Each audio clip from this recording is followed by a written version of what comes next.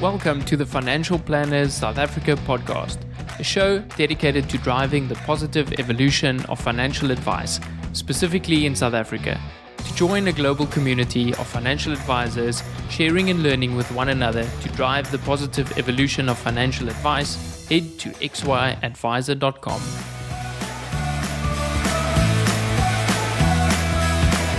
Portfolio Metrics is thrilled to bring you this podcast in support of our common passion, people, and the evolution of wealth management. Our global business links precision investment management to expert financial advice through partnerships and technology. Portfolio Metrics is an authorized financial services provider. AssetMap is a proud sponsor of this podcast. Are you looking for the next big thing in advisor technology? AssetMap is used by thousands of financial advisors to help create more meaningful conversations with clients. See for yourself how AssetMap is leading the next phase of financial advice delivery. Learn more at asset-map.com/Louis for a special listeners discount. This episode is proudly brought to you by Alan Gray. They say it's important to live for today. Although that might be true, we can't forget to plan for tomorrow. There's a lot of it left, after all. Alan Gray is an authorized financial services provider. Visit www.alangray.co.za to learn how we build long-term wealth for clients.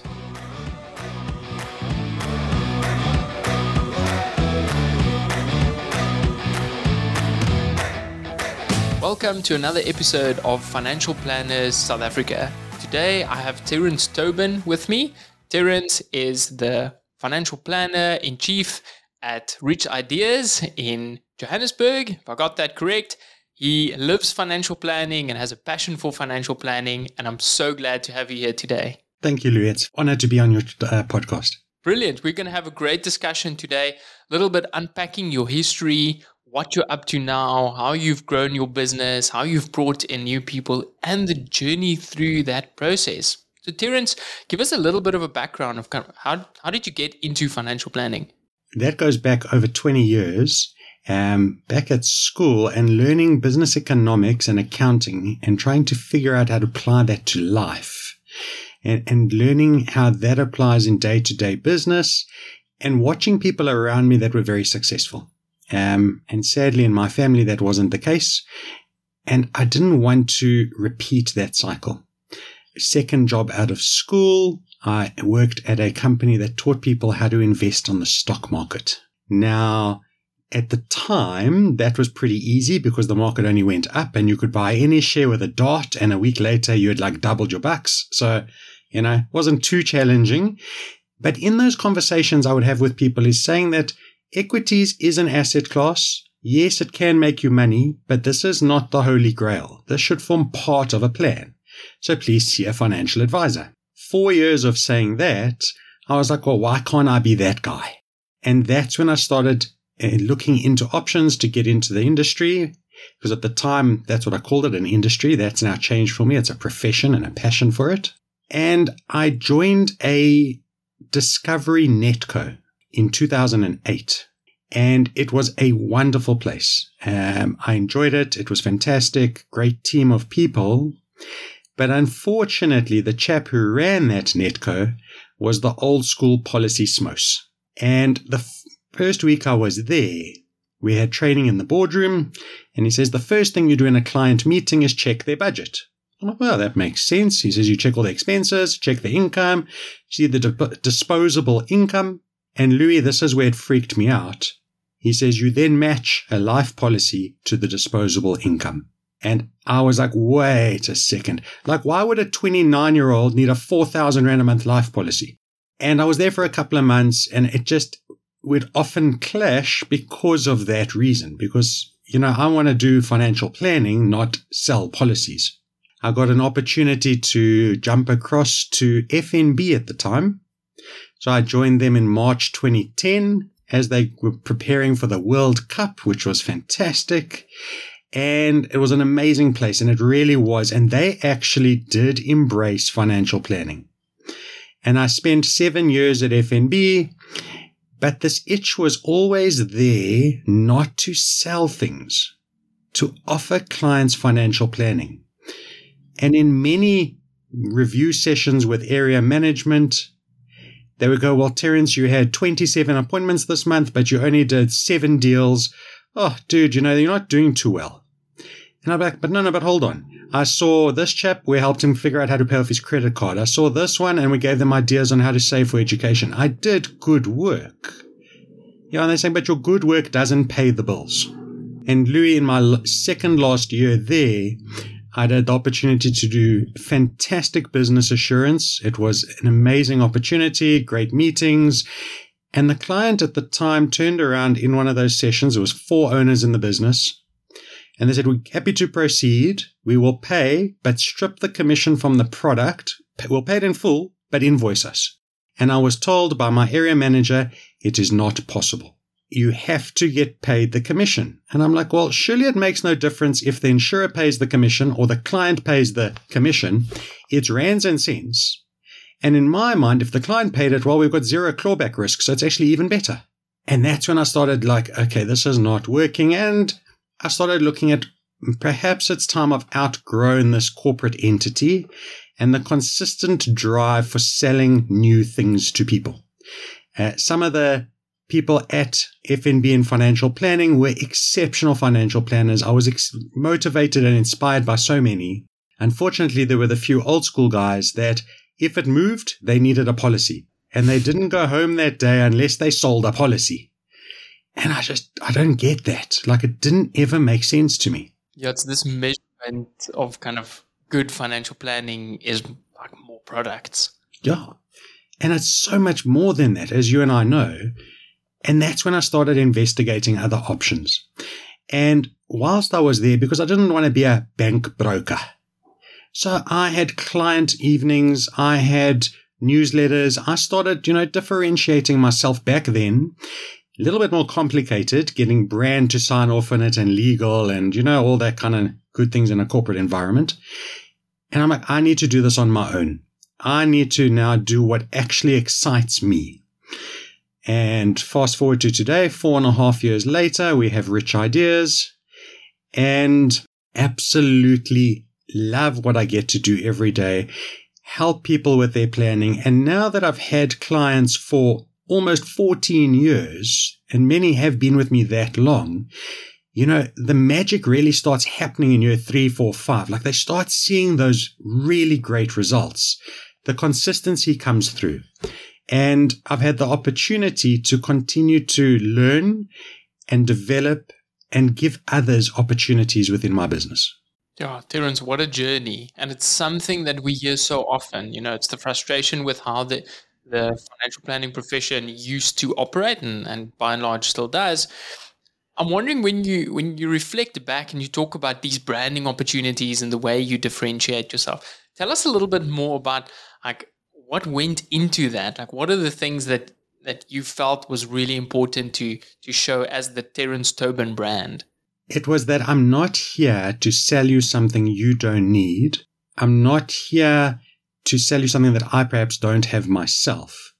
And that financial planning is so much more than just a policy or just another investment product. It's understanding who you are. Where do you want to go? What do we need to do together to make that happen? And sometimes that's not only financial. It's being someone that people can turn to talk to as they're developing their business, growing in their career, starting families, sadly getting divorced. And it's who can they talk to that's been with them for many, many years, that knows a lot of their journey and can just be an accountability partner or a sounding board.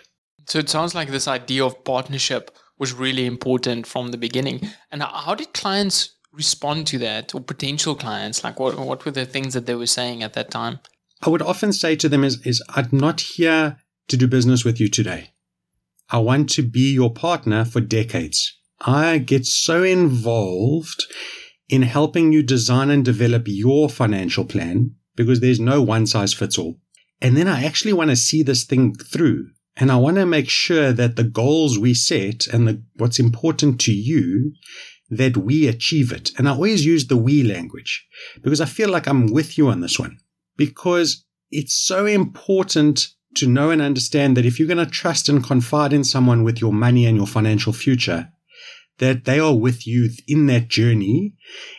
And when you need them, they are there to help you.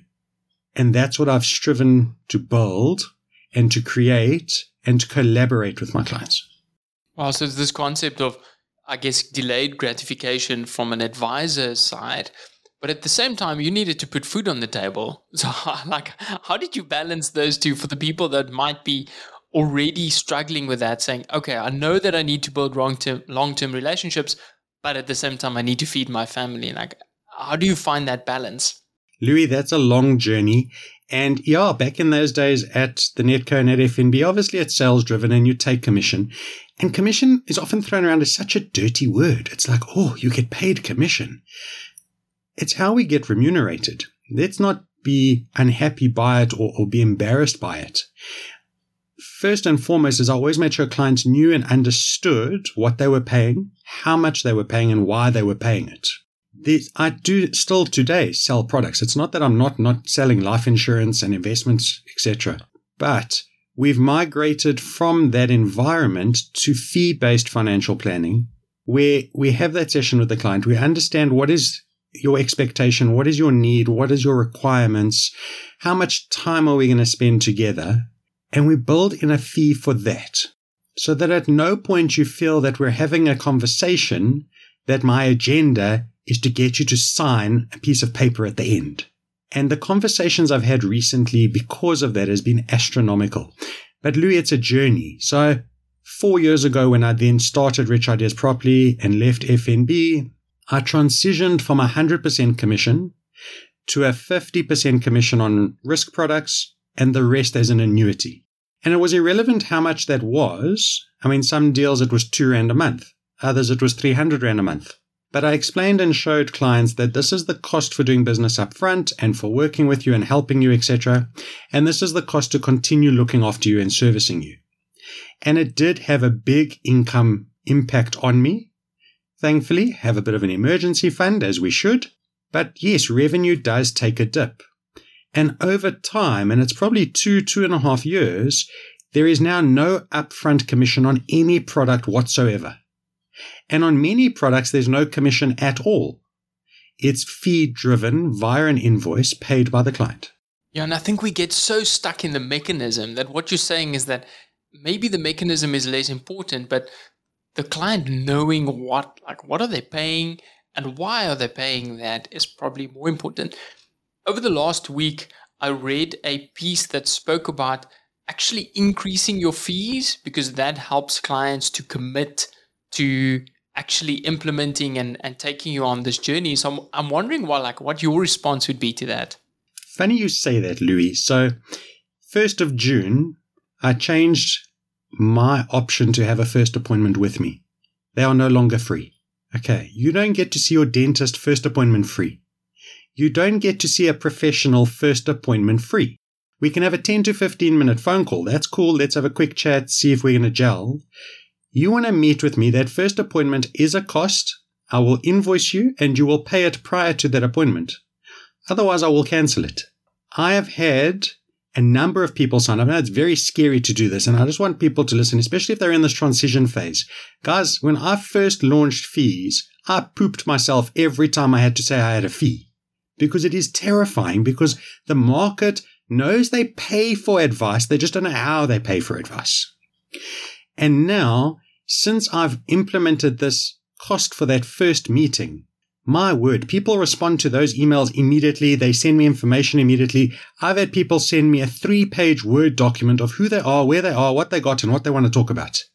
Like everything was just dumped immediately an hour after they booked that appointment.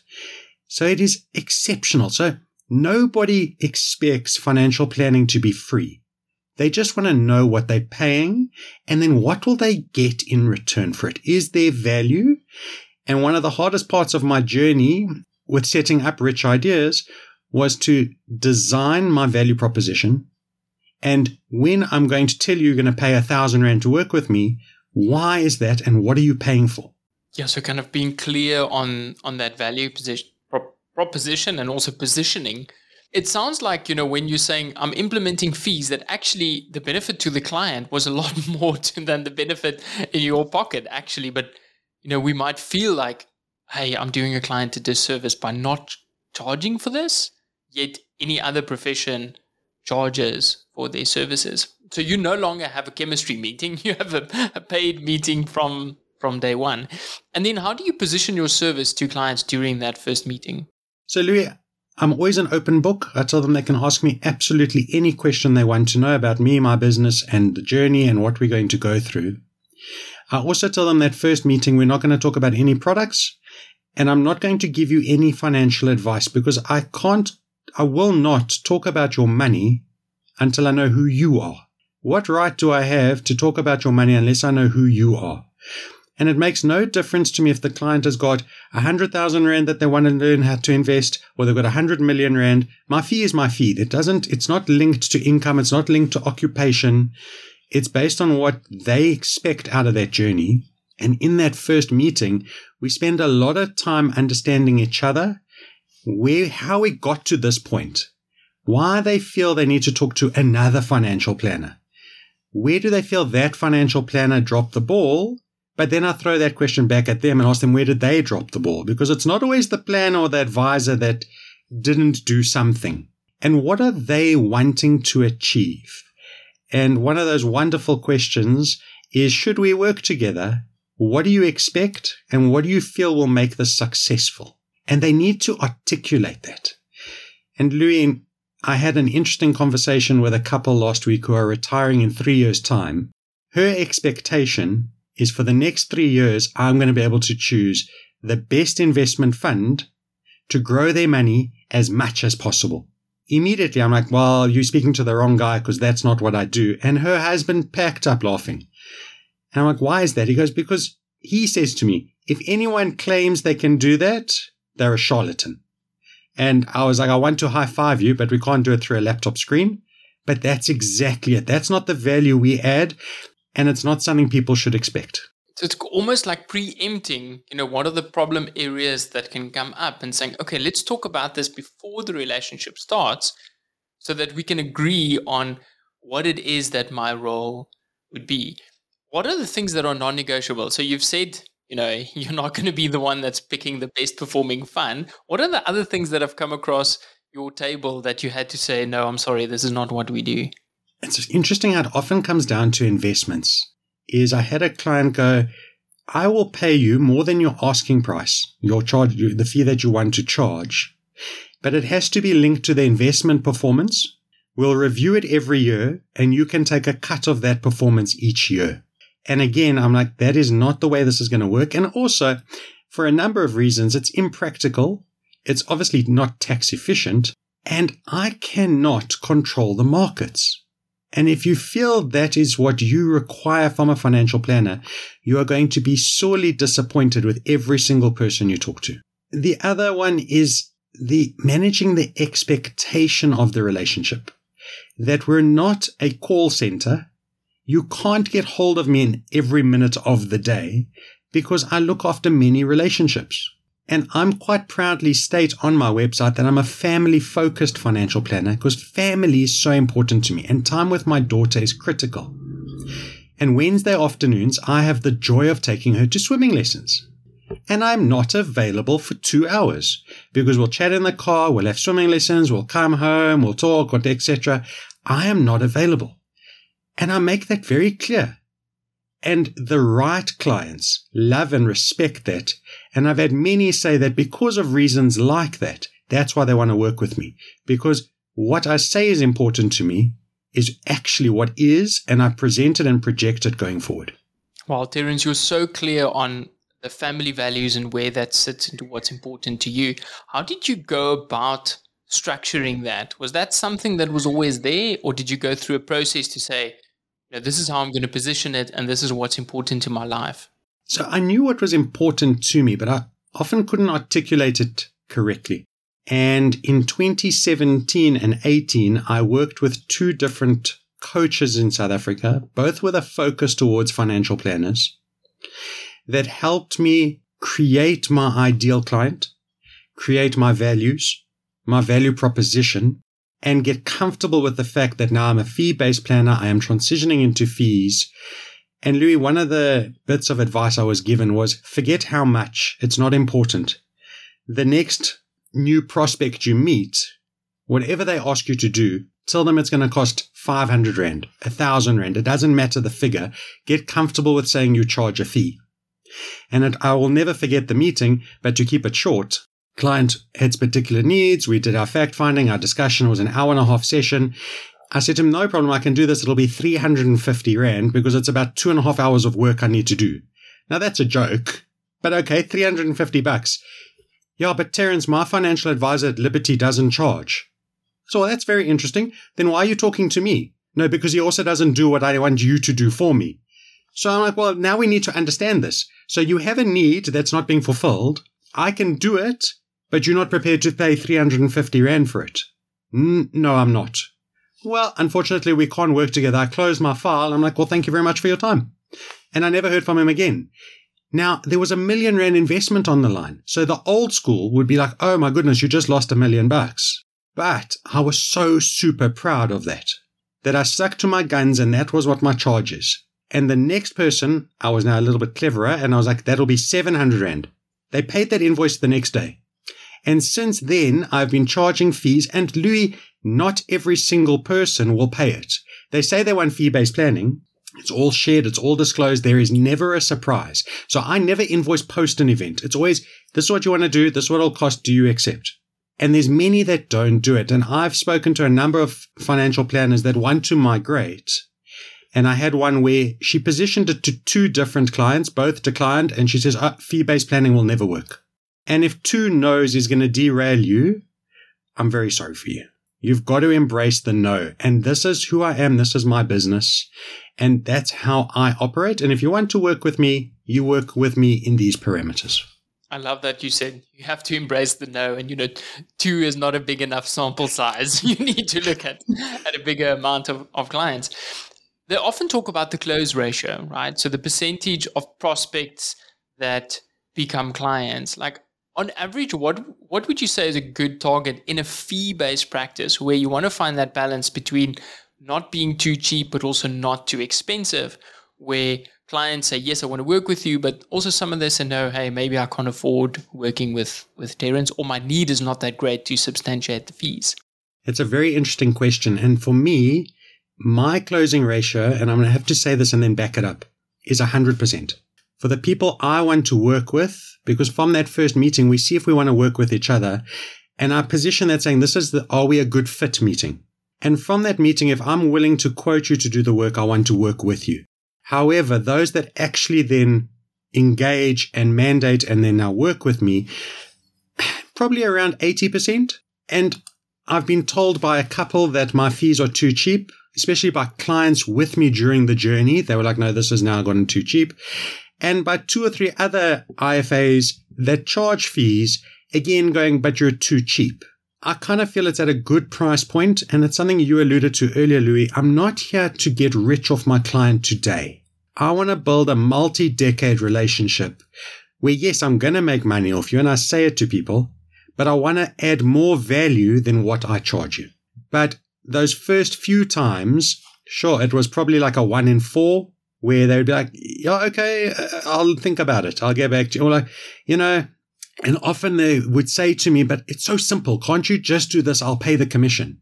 And then I explain commission, and I explain our clawback risk, and I explain the premium adjustment by building commission into the products on the life insurance or the investments. So for me, it's always disclosure and education. And it's amazing how many people, once they know and appreciate that, my fee becomes a non-issue.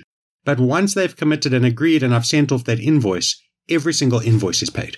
So it's not rushing into the planning and then finding a surprise saying, oh, this is how much you're actually paying. It's saying, let's agree what we can expect from this journey. This is how much it's going to cost you. And if it's a good fit, we'll figure out a way for the fees to make sense and for it to be mutually beneficial. Absolutely. And that's always what it's got to be. And I say to them along the journey, if you feel I'm not living up to your expectation, even though we've outlined it at the beginning, tell me. But I'm also brutally honest. I'm going to tell you too. So if you tell me a particular goal is important and we have a check-in 3 months later and you've done zip towards that goal, I am going to crap on you because you told me it was important. You're paying me to hold you accountable to what's important to you. So I'm sometimes get a bit blunt and border on that in your face, but that is what I feel you're paying me to do. And I do it with love and care and respect because, again, you've paid me to offer you a service. If you're not going to let me offer the service, should we be working together? So was there now a disconnect? But every single meeting I have, that first meeting to now understand the expectations and are we a good fit, I learn better ways of asking questions and getting clients to engage so that they know exactly what they're going to receive from me, what we're going to expect from each other. Obviously, I summarize that all in an email afterwards with a proposal so that when they come on board, there's 95% of the time we're well aligned during our journey together. Wonderful. Terence, like now clients on board, they know that your family comes first, you're there to serve them. How do you, what other limitations have you put in place to make sure that this client stays on track, but also doesn't take up too much resources within your business? I love the fact that you said Wednesday afternoons is a no-go. What other restrictions have you put in place? Louis, I'm working on those. So at the moment, I have a problem is if you message, I will reply, even if it's a Saturday afternoon. And I've been getting better at learning how to put some boundaries in place because some things, yes, are very important to you as a client. They're just not very urgent at the time.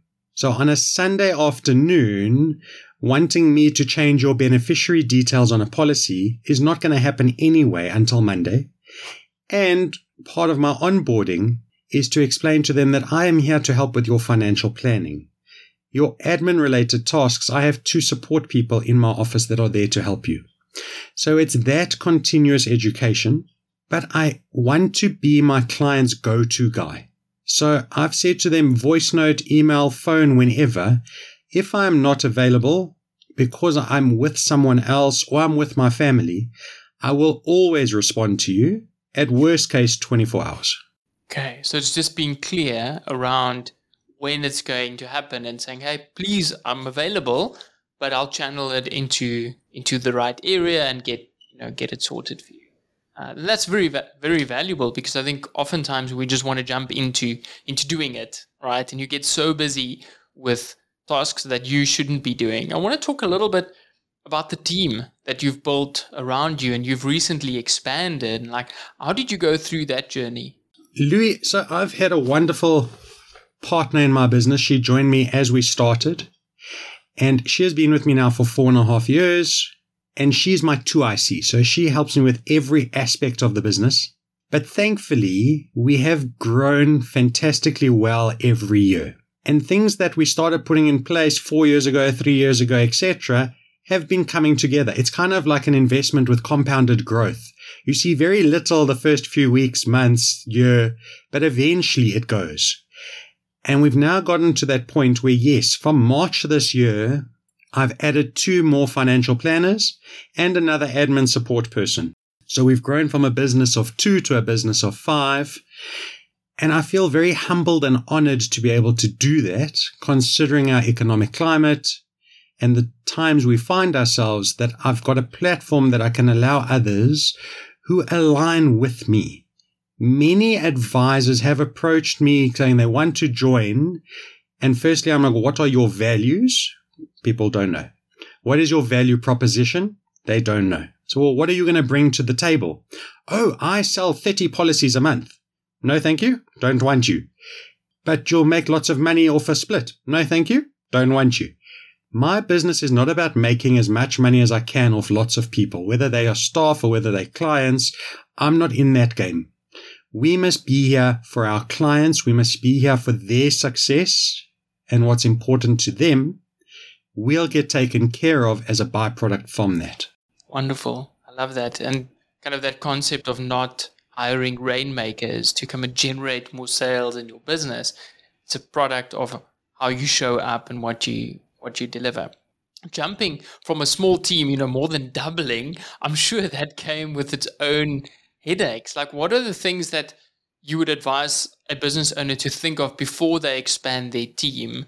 What are the things that they should be thinking of and putting in place before that happens? Make sure you have capacity yourself to look after and support those people.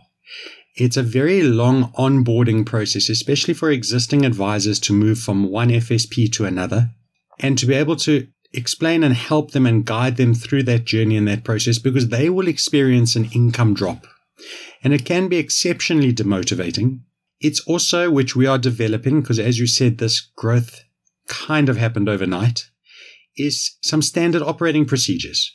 It's a collective where we all work together.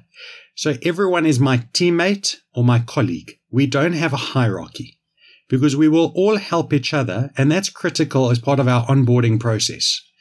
Is if I need help, I will phone any admin person or any advisor, and they must do exactly the same.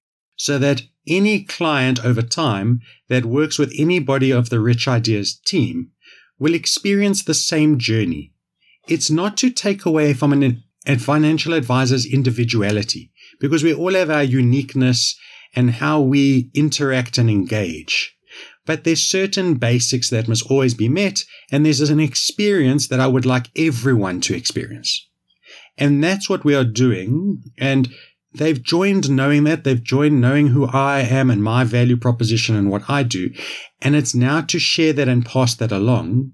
Whether right or wrong, Louis, I do this as a collaboration. I don't do this as a boss telling you what to do. So we have a team meeting. We design documents together. We design processes together. Yes, ultimately, as the key individual, I sign off on it and will make final tweaks. But everyone must buy into the process and the flow so that we all can do this together.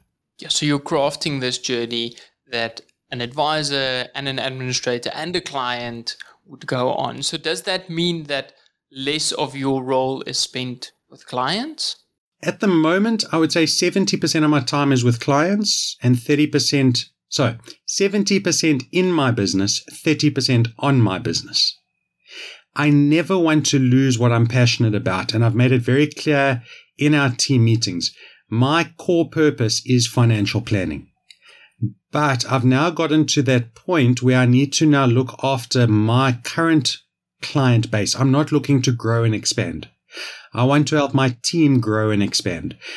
And I'm now exceptionally selective of any new client I take on. We've got to be cognizant of the magic and the honor of getting a referral. So I don't ask for referrals. I never have. I suck at that. I feel if I do a good enough job, you will recommend me, and better yet, introduce me. And where I get a recommendation or an introduction, I will work with those people. But I'm very selective now on who I onboard as a new client. We've got to align. I've got to see the journey is going to work for both of us to remove as much friction as possible. If it's not somebody that I can work with, but they would fit within our Rich Ideas philosophy, I will introduce them to the other two planners in the business.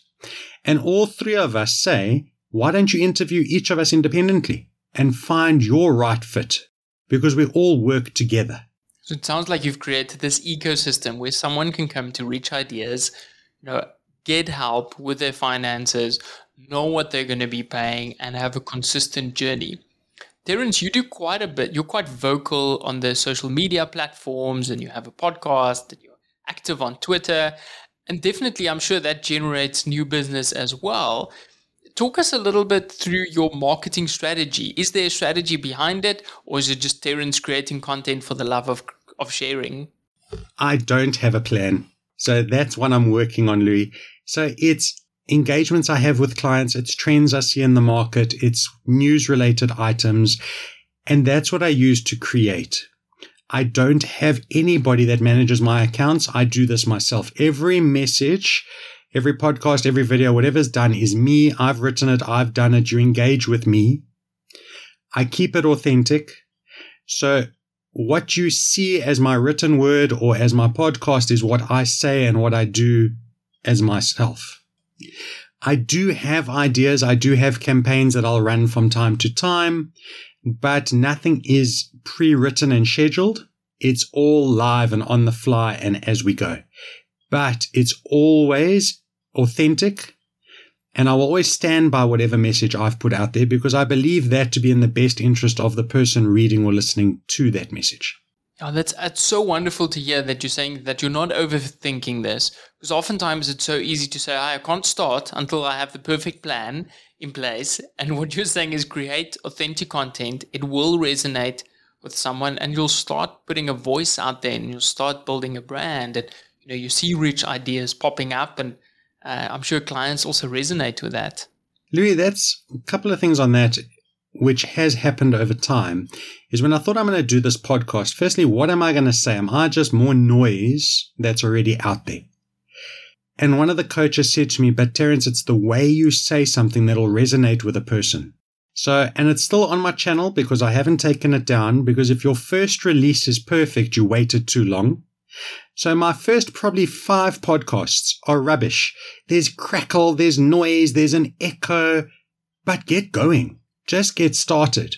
And there was one person that reached out to me. He's now a client. And he says the reason he reached out to me is I spoke like a South African as if he was talking to me at a braai. And I said something was a cuck idea, a really bad idea on that podcast. He was like, right, that's my guy. And he says he stopped listening. He booked that appointment. And that's how we engaged. So you've got to be who you are. So what he saw on the box was actually what he experienced as well. And that alignment, you don't have to have a written down strategy. As long as these things are aligned, what you can expect and what you're getting is the same. If that differs widely, if that guy came in and you wore a suit and you went through a corporate planning process, it would probably not have resonated with him as much. And I think he'd be sorely disappointed if that did actually happen. So, there was a chap that I spoke to and got a couple of marketing ideas from.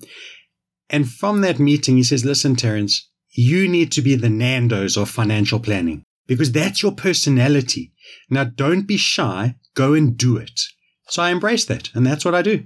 I love that. The Nando's of financial planning. And for those listening that might not know what Terence is talking about, the Nando's is iconic for the way they advertise, very tongue-in-cheek approach and direct. So that definitely sums up Terence and your approach.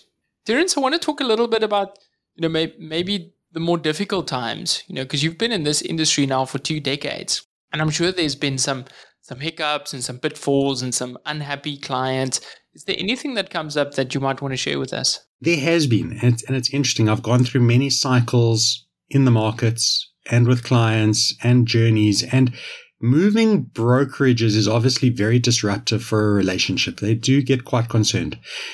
I love and value and appreciate any feedback, especially if there's feedback with room to improve from a client. And if they're going to do a broker change, I respect that because we're no longer aligned for whatever reason. And where I've dropped the ball, please tell me, because I don't take offense to it. That's how I will learn and grow and develop within my business.